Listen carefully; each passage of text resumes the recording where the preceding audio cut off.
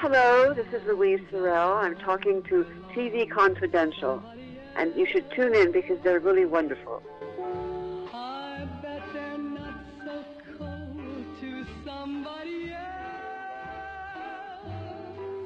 And Roberts with a reminder that Veronica Red will join us later on in the hour. We hope you stay tuned for that. In the meantime, on the line with us right now is our friend Alexis Hunter. Alexis Hunter, author, activist, and artist. Alexis Hunter is the author of Joy Lansing, A Body to Die For, an intimate memoir of Alexis's 4-year relationship with actress Joy Lansing, a relationship that Joy and Alexis both had to keep under wraps, partly because of the pressure that Joy felt to maintain her image as the blonde bombshell and the object of desire for men, a pressure that Joy felt from the outside. We'll make that very clear in our conversation in just a second. But also partly because this being 1968, 1969, 1970, when all this was happening with Joy and Alexis, the public at large was not as accepting of same-sex relationships and same-sex liberation as we are today. There have been several exciting developments about Alexis's book since her last visit on our program. We'll tell you more about that in just a second. Alexis Hunter, welcome back to our show. Oh, thank you so much, Ed. I'm thrilled to be back. I love doing your show. And I'm thrilled to let our listeners know that there's a big announcement, but before we give the big announcement, Joy Lansing, A Body to Die For, since our last conversation, has been reissued as a second edition, correct? It's almost out. It should be out any minute. Okay, so Alexis has an event coming up on October 18th, so I would imagine the second edition should be available for that event. Yes, it should be. I hope it is. Better be. yeah. Well, you're scheduled to sign copies on October 18th. So it would not be a good book signing if you do not have books to sign. So that's very true. That's very, very true.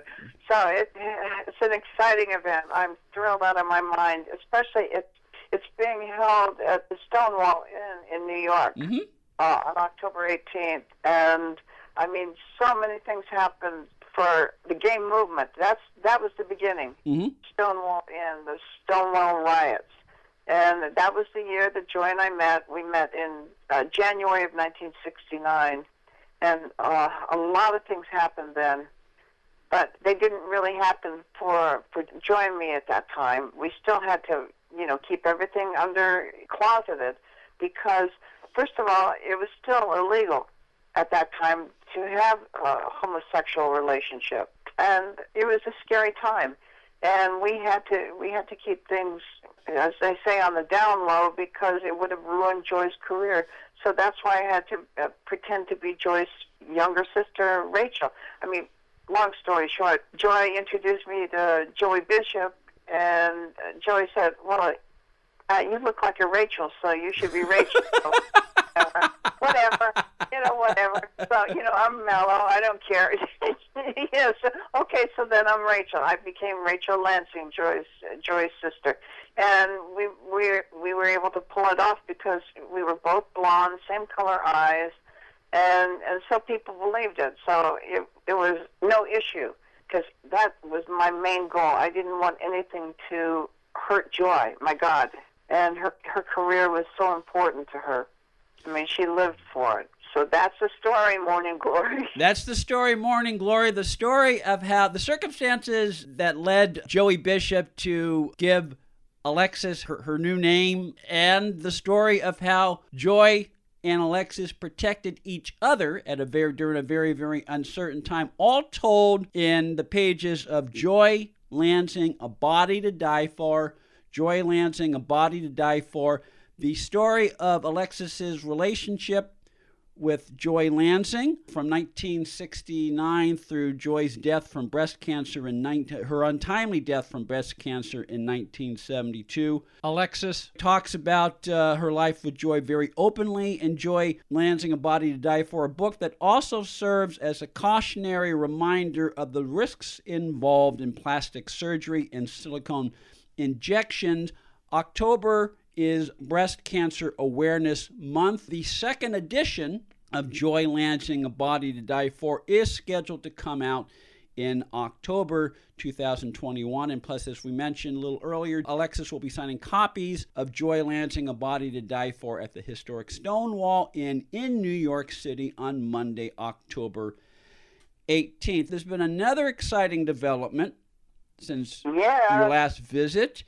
Right. Joy Lansing, A Body to Die For, will soon become a miniseries. Yes. I'm working with Vincent DeSalvo as a producer, and Joseph Doherty is a magnificent writer. He did 30-something and Pretty Little Liars. Pretty Little Liars. He did an excellent show with Holly Hunter called Saving Grace about 10 years ago. Joe's a great writer. He's a great storyteller, and he's a man with tremendous heart. Oh, what a great guy. He loves my book, and for all of us, it's a labor of love putting this together, and it's so exciting, and I can't stand it. I'm just like, the old pinching yourself. Is this real? Is this real? Yeah, it is real. So I'm excited. I'm blown away to have such talented people. Vincent DeSalvo is a great producer, great guy, such a wonderful man. And Joe Doherty, my God, it couldn't be better. It really couldn't be better. So I'm blown away. Well, with very good reason, because we've talked about this before. At the time, particularly the 4 years you spent with Joy, you're not thinking about, oh man, we're pioneers. Oh man, we're doing something nobody else is doing. You're not thinking about that. Oh, you're just enjoying your time with the woman who is the love of your life. But when you go back, it could be surreal sometimes when you go back and you revisit that time when you're ready to write about it. Oh, yeah, definitely. We were just like two kids in love. It was an amazing, amazing time to be with her. We weren't banging the drum. We weren't activists at that time because, first of all, there's no way we could. It was a scary time for same-sex relationships. So, we stayed pretty much to ourselves. We didn't go to parties. We didn't do any of that stuff because there would always be an issue. Someone would be hitting on her or hitting on me, and it would be very uncomfortable. And we couldn't take the chance of rumors. It would have been devastating for her. It wouldn't really affect me because I was nobody. I was just a Bigfoot monster. Well, you're quote-unquote nobody in the world of Hollywood, but you were very much somebody in the eyes of Joy. Yes, I was, and that was the best part. That's what was important to me. So, we kept to ourselves. Our whole lives revolved around going out to lunch. That was it, baby. We didn't do much of anything else. That and watching the tube. We saw the moon. I think of the moon landing. Mm-hmm. Or God, a lot of exciting things happened. And we went to New York, and then she appeared in Vegas, and got to see some of the greats. We saw Elvis. We saw James Brown. Tons of really icons. Tina Turner, my God, everybody. It was a very exciting time, especially for me, because I was when I met her, I was only 21. I was just a kid, and this was a whole new world for me. It's a whole new world for you, and you capture the sense of first love, first true love at a very, very tender age. Look, if we're lucky enough, we find our one true love in life. Right. And to discover that person at a time when we're still developing and growing as a person, that's very, very exciting. And again, you captured that wonder, that sense, that awe of first love and first true love at such a young age. Oh, thank you. I'm so glad that you like the book. And yeah, Joy was so much. She was so, I mean, my God, I wish you could have known her. She was just so amazing, sweet, kind. She was not her image. She was not the sex pot. She was a sweet girl next door in reality, but happened to be magnificent, just so beautiful, even more beautiful than her photos. She was like Marilyn Monroe in the sense that she was way more than just the image that was projected. She was a smart person. She was a thinking person. She was a very, very gifted person, and you got to know that person. Yeah, what a blessing that was. What a gift. My God, talk about the odds, Ed, of me. I had moved from Kansas when, in 1964, and then lived in L.A., moved to L.A. because I was going to be, of course I was going to be a big movie star, like 1967, yeah. And I lived at the Studio Club, and at that time, Farrah Fawcett lived there, and Sally Struthers, some biggies, and I had a friend who had been doing a film called Bigfoot, which was a stinko, terrible, probably one of the worst films that was ever made. And she was a Bigfoot monster. And she called me one day and said, "I cannot stand this frigging monkey suit one more day. Do you want the job?" And I said, "Of course," because that was what was going to make me a big star. Yeah. I knew that. Yeah. So I said, "Of course." And that's how I met Joy. I mean, what are the odds? I mean, it's phenomenal. I truly believe I was predestined to meet her and to be with her because, I mean, it would be an impossible thing. It was just amazing. And we met. Here I am in the monkey suit, sitting in makeup with this. I mean, it was such a low-budget film. They were gluing hair on my hands and my face and, using, spray paint, black spray paint and plastic fangs. It was just terrible.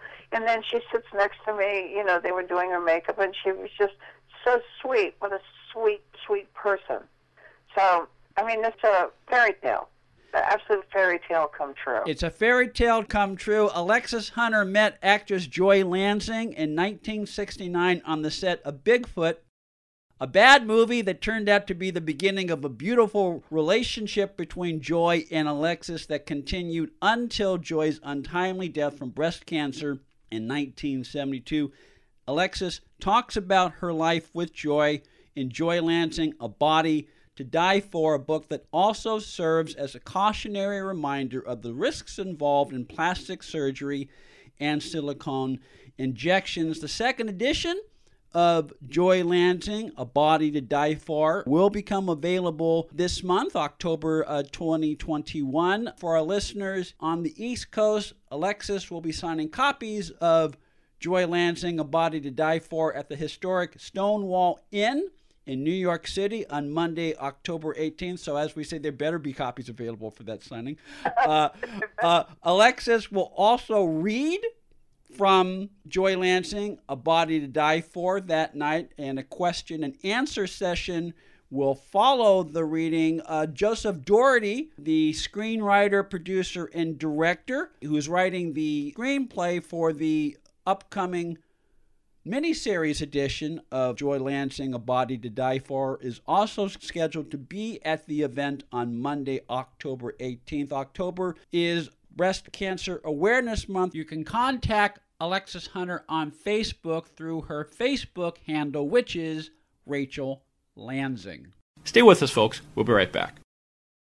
We've talked about some of the various people that you and Joy encounter in the pages of Joy Lansing, A Body to Die For. Some come across better than others. We'll tease this. Burt Lancaster does not come across well. No. Frank Sinatra comes across well. Yeah. She and Frank had an affair, I think, for probably about, I'm not sure exactly how long. at least a year, and she liked him. It didn't work out, which was good for me. Yeah. Yeah, I mean, it worked out for me really well. Yeah. But, I mean, they were seen everywhere together. It was an interesting relationship. That's all I can say. Yeah, and another interesting relationship was Joy's relationship with her husband, Stan Todd. Now, Stan was a narcissist, but I would consider him a good narcissist. Yeah, he was well-intentioned. He wanted to be a star. Mm-hmm. That was the whole bit.